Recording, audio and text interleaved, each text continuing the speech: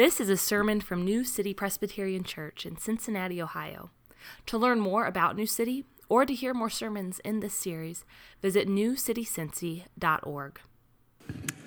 Our scripture reading this morning is from the book of Romans, chapter 8, verses 15 through 25. You can find it on page 944 in the Bibles in your rows if you'd like to follow along.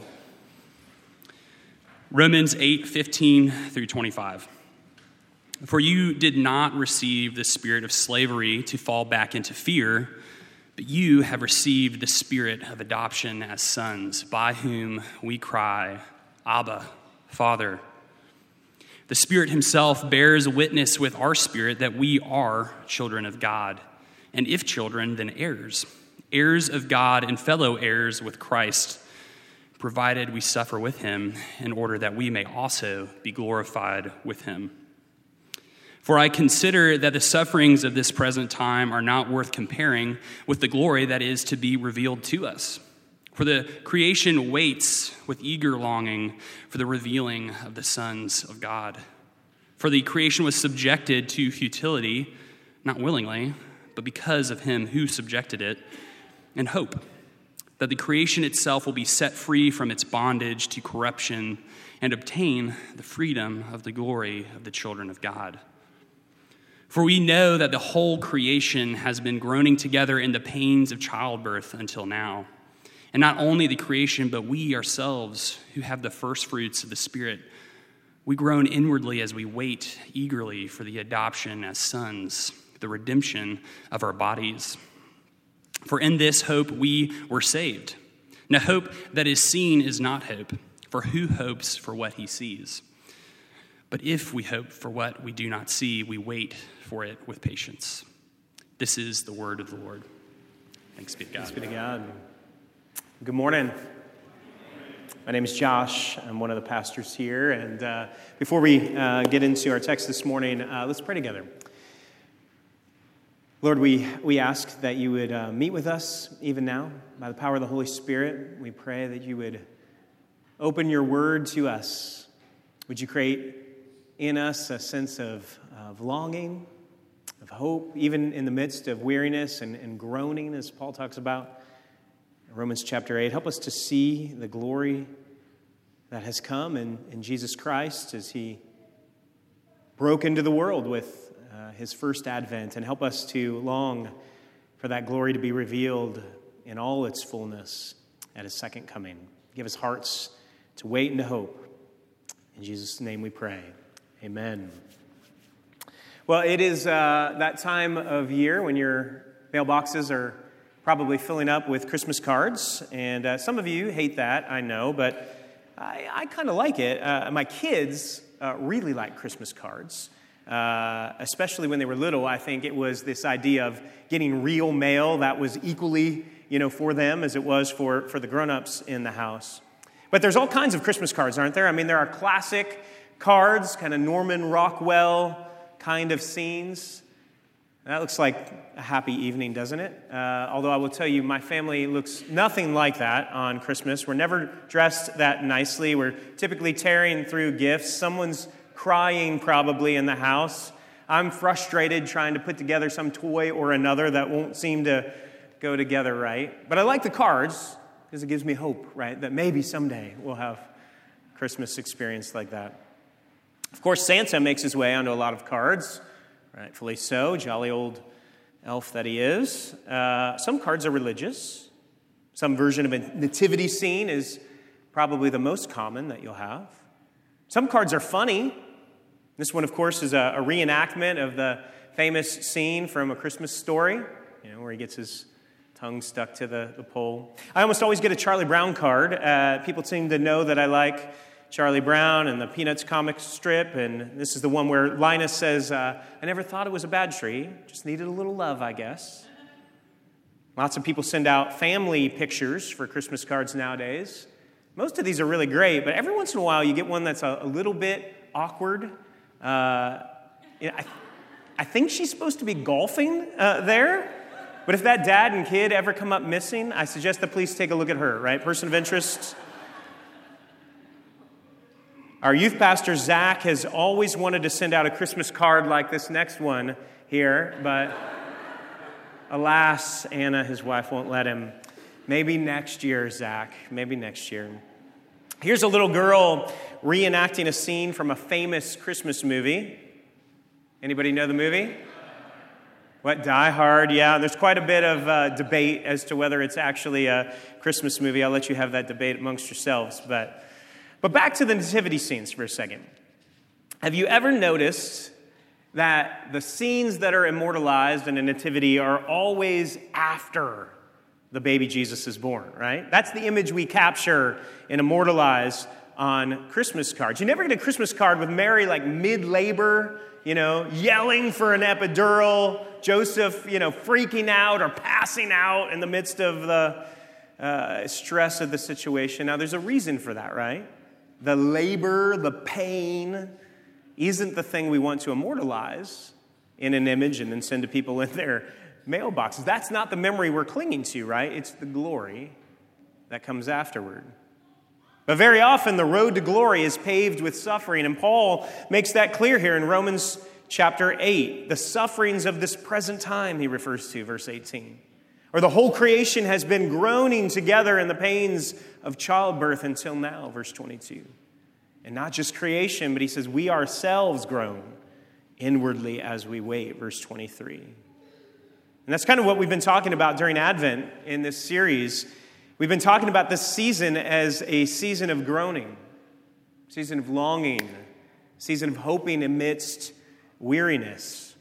And though the pain and the adversity can be strong, the hope of Advent is that there is glory to come. The glory that was manifest when Jesus first came into the world, and the glory that will come when he returns to bring the fullness of his eternal kingdom.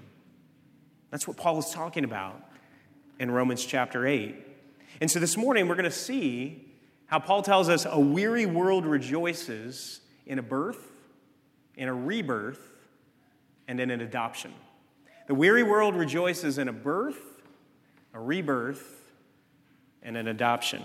All right, so first let's think about the birth that we're rejoicing in. And here I'm talking about the birth of Jesus Christ, which is probably obvious given the time of year that it is, although it may not be obvious from our text this morning. Romans 8 is certainly not centered on the birth of Jesus Christ, although I will tell you it is assumed throughout the passage about what Paul is talking about here, and we'll circle back around to that in a minute. But we rejoice because at Christ's birth, Christ became like us. John chapter 1, verse 14, very famous Christmas text. And the Word became flesh and dwelt among us. Or Galatians chapter 4, Paul writes, when the fullness of time had come, God sent forth his Son, born of a woman, born under the law, to redeem those who were under the law so that we might receive adoption as sons. The Word became flesh. He was born of a woman. Now, I'm not sure that's how I would come into the world if I were God. I think I'd want to do something a little bit more, stark, a little bit more audacious, maybe like those spaceships when they come in Independence Day, if you've ever seen that movie, right, that cover the whole of the cities. That would get people's attention. Jaws would hit floors, kings would bow knees, everybody would take notice. But that's not how God does things. He invades the world much more quietly. Born in a manger, poor parents. First visitors were nobody shepherds. Second visitors were astrologers from a faraway land. It's not how I would do it. But thankfully, it is how God does it. And one of the reasons why is, why did he come in this way? He came to be like us. There's a place in the book of Hebrews where it says Christ is a great high priest because he can sympathize with our weakness, because he suffered in every way. I always think of, when I think of that passage in Hebrews, I always think of Dorothy Sayers, the British mystery writer and public intellectual. She wrote this about Christ's advent into the world. She says, for whatever reason, God chose to make people as they are, limited in suffering and subject to sorrows and death. He had the honesty and courage to take his own medicine.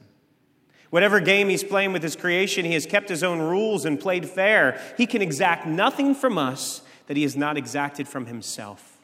He has himself gone through the whole human experience, from the trivial irritations of family life and the cramping restrictions of hard work and lack of money, to the worst horrors of pain and humiliation, defeat, despair, and death. When he was a man, he played the man. He was born in poverty and died in disgrace and thought it all worthwhile.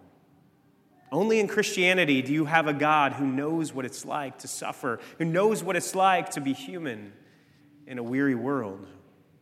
Whatever complaints you have against God, Christmas teaches us that no one can accuse God of not knowing what it's like.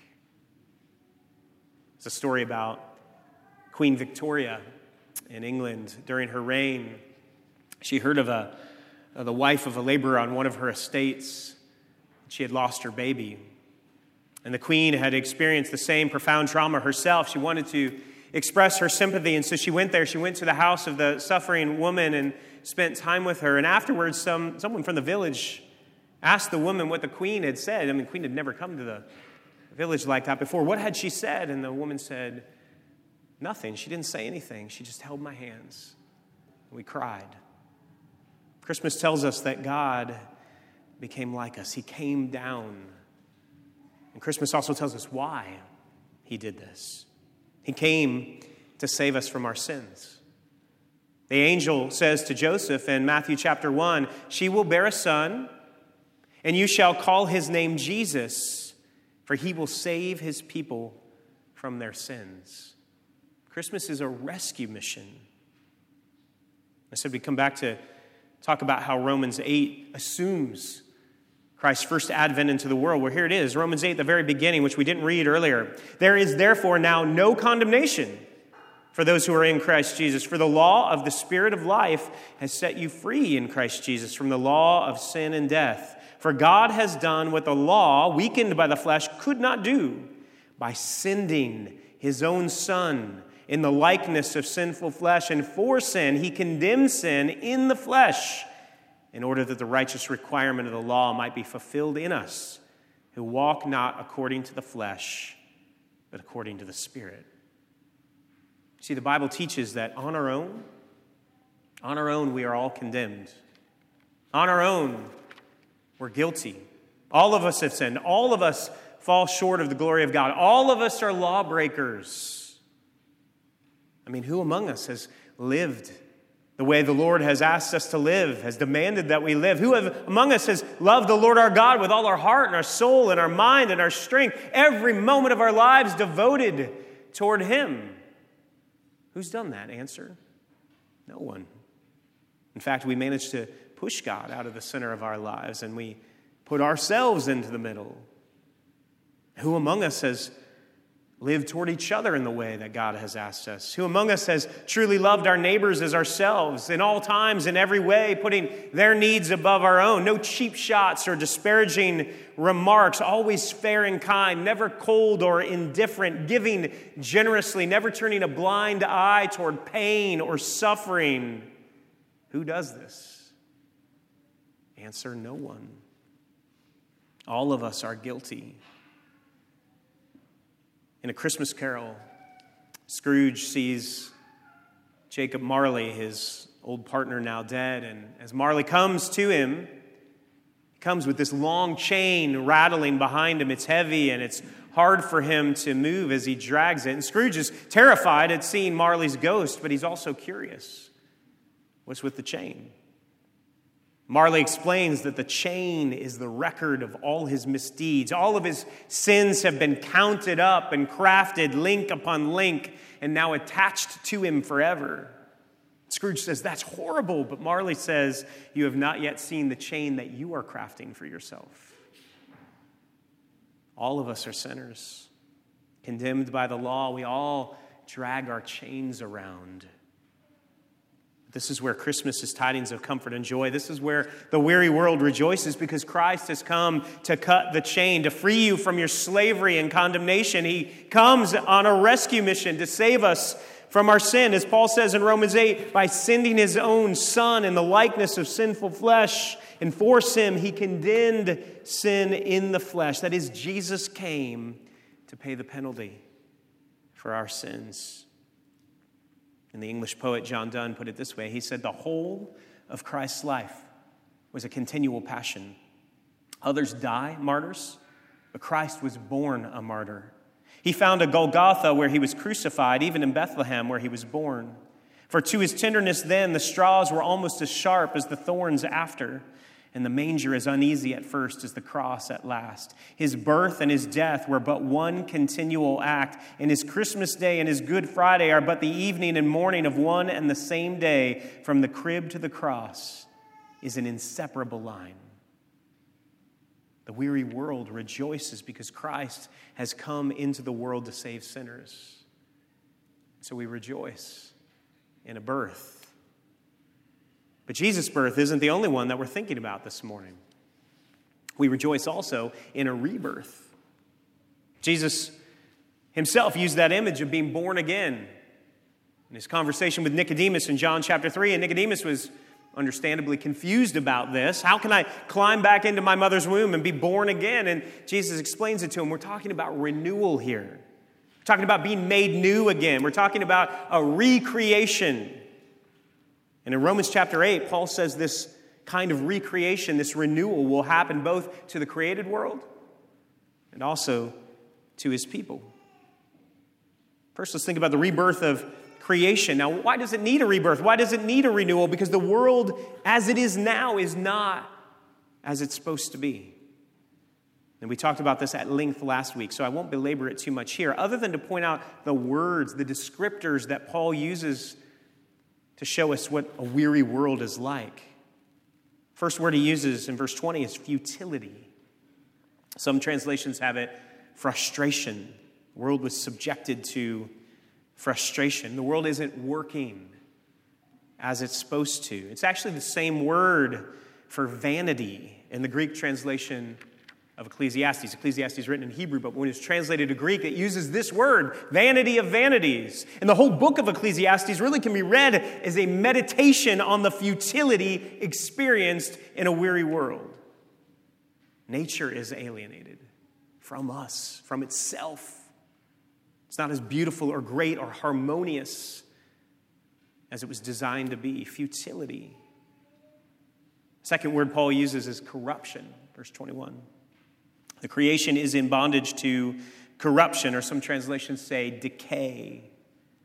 Things fall apart in this world. The second law of thermodynamics, right? Everything is subject to death, to winding down, to decomposition. We see things falling apart all around us. Futility, corruption, and then finally he uses the word pain. Groaning, as in the pains of childbirth, he says. As it is, this world is one that is full of suffering. This world is one of weariness and hurt, all longing to be set free. But Paul says the future for this world is one of freedom and restoration. The weary world rejoices because, verse 18, the sufferings of this present time are not worth comparing with the glory that is to be revealed to us. And the creation itself, verse 19, is waiting for this redemption. He calls it an eager longing. And the image is of somebody standing on their toes, just waiting for something to happen, like a little kid sort of peeking around the corner, looking for the parade to start, right? This anticipation building up, eager longing. An eager longing for what? What are we looking around the corner for? What are we on our tiptoes to see? Paul says it's the revealing of the sons of God. Because it's not just the rebirth of the heavens and the earth, but it's the rebirth of a people for himself. Way back in the early pages of Scripture, in the book of Genesis, God's created world was not said to be complete until he made men and women, until he made humanity, right? That sometimes theologians call humans the crown of creation. Genesis 1, God made the heavens and the earth, remember, and he says, and it was good. He made the sea and the land, and it was good. The animals and the birds, and it was good. But it wasn't until he made men and women, male and female, until he made humanity, that he said it was very good. In other words, the creation wasn't done until he had made people. And the same can be said for the new creation. The created world is eagerly longing for the revealing of the sons of God because the new creation won't be ready, won't be complete until a redeemed humanity is ready to enter into it. And so Paul says, then we groan too, verse 23, as we wait eagerly for our adoption as sons. Now, we'll talk about adoption in a moment, but it is worth noting here that Paul says, in one sense, we've already been adopted. We already can claim this family name for ourselves because of what Jesus has done in his first coming. But it's only when we enter into the new creation that the full manifestation of our identity as children of God will be revealed. And so then we wait for Christ's second advent. We groan. We eagerly long. We hope. Those are all Advent words, right? Expectation, watching, waiting, longing for the coming glory of renewal.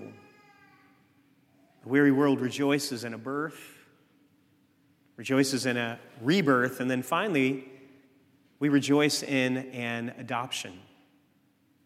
You know, we set up our little manger scenes. One of the things we're reminded of is that when Jesus came into the world, he came into a family. Jesus came into the world with a mother, Mary. Also, he came into the world with an adoptive father, Joseph. We later learned that he had siblings. One of them, James, became a church leader in Jerusalem. God sent his son into the world, into a family. And that tells us something about the significance of families, doesn't it? One psychiatrist has written, children who don't experience a home live all their lives with a fundamental inability of attachment. Now, that may be a little fatalistic, but it does underscore how important a family is. And by home, the psychiatrist means more than a house, right? A home is built on relationships of belonging and acceptance, which makes families somewhat unique in our world, right? Because most of our relationships are conditional. They're based on performance or earning or beauty or whatever, but home is not supposed to be that way. At home, you're loved, no matter what, best day, worst day. Home is meant to be a place of love. At least that's the kind of home that we all long for. That's why Christmas dinner has so much symbolism attached to it, right? We even have movies called Home for the Holidays. We have a sense that that's how things are supposed to be. Even Scrooge, right? It says to Bob Cratchit, he says, I guess you'll be wanting Christmas Day off, right? Even Scrooge knows you should be home with family on Christmas. This is also why holidays are so hard for some. Lost loved ones, broken relationships, family estrangements, all those things are felt more acutely this time of year.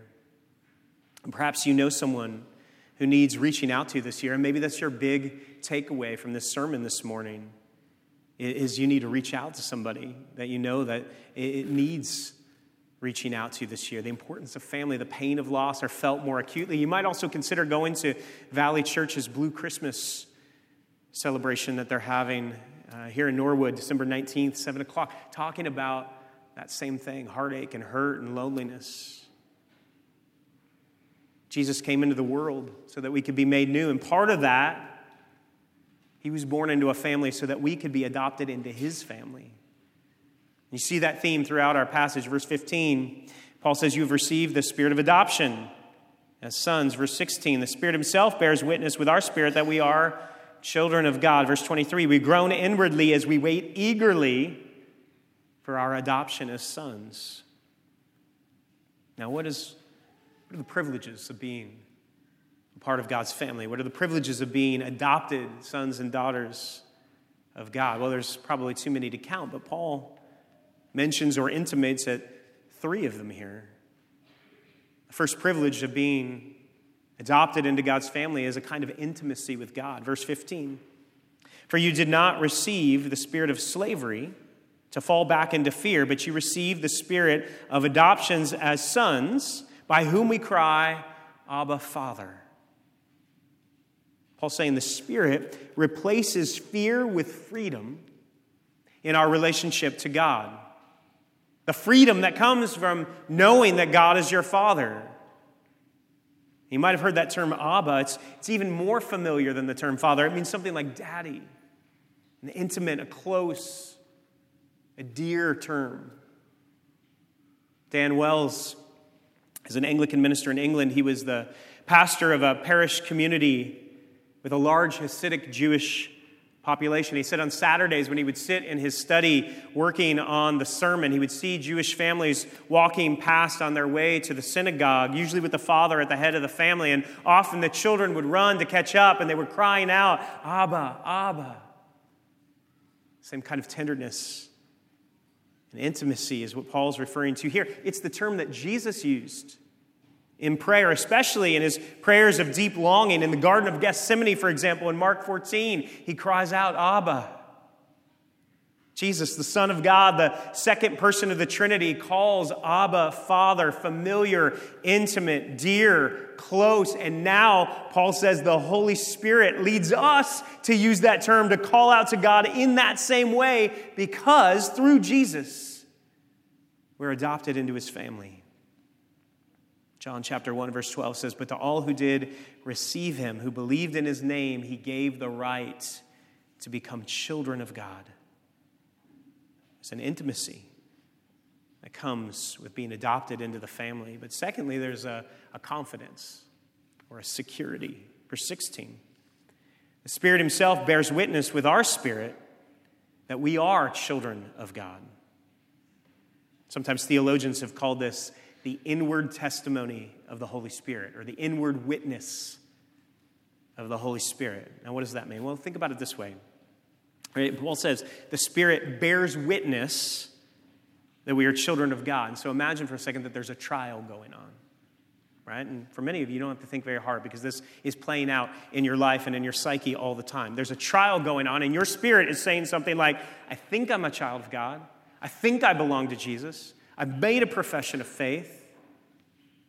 But then there's another voice, and sometimes that voice comes to you from the outside. Sometimes that voice comes from deep on the inside, and that other voice is an accuser, and it's saying something like, would a child of God do what you just did last night?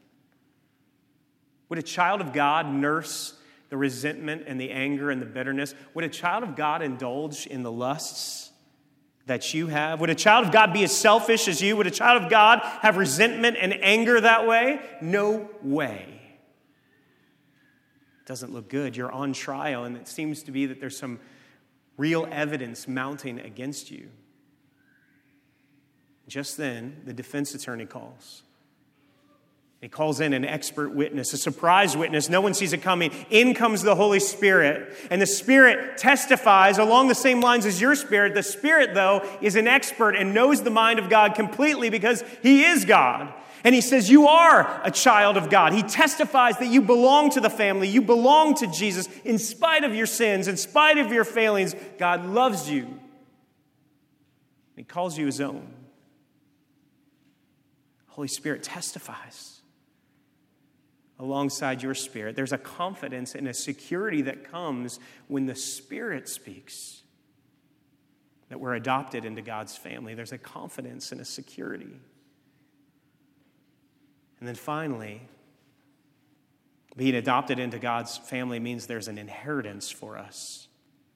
Picking up at the end of verse 16, the Spirit himself bears witness with our spirit that we are children of God. Verse 17, and if children, then heirs, heirs of God and fellow heirs with Christ, provided we suffer with him, in order that we may also be glorified with him. Now, in ancient times, all children could be loved, but it was usually only the firstborn son who was the heir, right? And it might feel strange to us, but you got to remember, this was a world in which there were no liquid assets. You can't just divide things up very easily. So if you want family wealth to be passed down and the family wealth is caught up in the farm, let's say the family farm, and you have 5 kids, you can't divide the farm up 5 ways and split it up because now its earning potential, its wealth potential is divided as well, right? It's not able to be chopped up in that way. So usually the firstborn son or one heir is picked and they get the lion's share.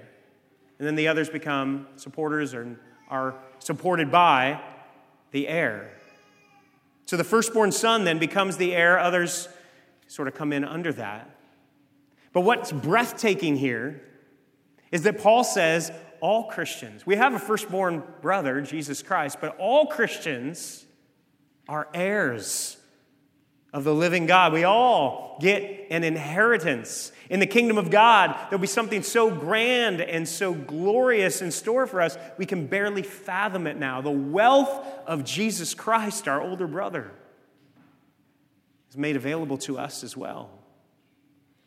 Paul says in another place, "Eye hath not seen nor ear heard, neither have entered into the heart of man the things which God hath prepared for them that love him." While we wait, there will be suffering, just as there was for Jesus, suffering before glory. But that path of suffering will lead to an inheritance, an unspeakable glory in the eternal kingdom. Now let me just conclude by saying this. If you want to take one concept away this morning, here's what I want you to remember. Christmas is about being adopted into God's family. Paul says because Christ has come into the world to redeem those who are under the law, we can have adoption as sons. We have the Spirit of God in our hearts. We can cry out, not just to our Maker or our Creator, but we can call Him Abba, Father. We can call Him Dad. There's that kind of closeness and intimacy. Because of Christmas, slaves to sin become sons and daughters of God. And so when you see the lights, when you see the presents, when you see the manger scenes this year, when you hear the Christmas carols, be thinking Christmas is really about being adopted into God's family. Rupert Higgins is a British theologian. And as he was writing about this passage, he said this. He said, "I don't know who my biological parents are. When I was 1 year old, I was in a children's home and I had no parents. And then some people came to adopt me. I became their son and their love changed me. They put their arms around me, they educated me, they poured their love into me, they fed me. I became their son and their love changed me." That's what Christmas is about. God runs the biggest adoption agency in the world. Will you reflect on that this Christmas? The weary world rejoices in the birth of Christ and the rebirth of the new heavens and the new earth, but also a people for Himself. And the weary world rejoices in our adoption into God's family. So would you pray with me? And we'll sing together and come to the Lord's table. But let's pray. Father, we ask that you would deepen our understanding of Christmas. Would you help us to find joy and great hope in Christ's first coming into the world, that He was born into a human family so that we might be adopted into His family, which is the best news in all the world. And we pray, too, that we would watch and wait and hope as we await His second coming. Would you give us that eager longing that Paul talks about? And we might long for this inheritance in the eternal kingdom. We pray in the name of Christ Jesus, who came to save us from our sins. Amen. You've been listening to a sermon from New City, a church in Cincinnati, Ohio. Visit our website at newcitycincy.org for more sermons and resources. That's newcitycincy.org. Thanks for joining us today, and God bless you.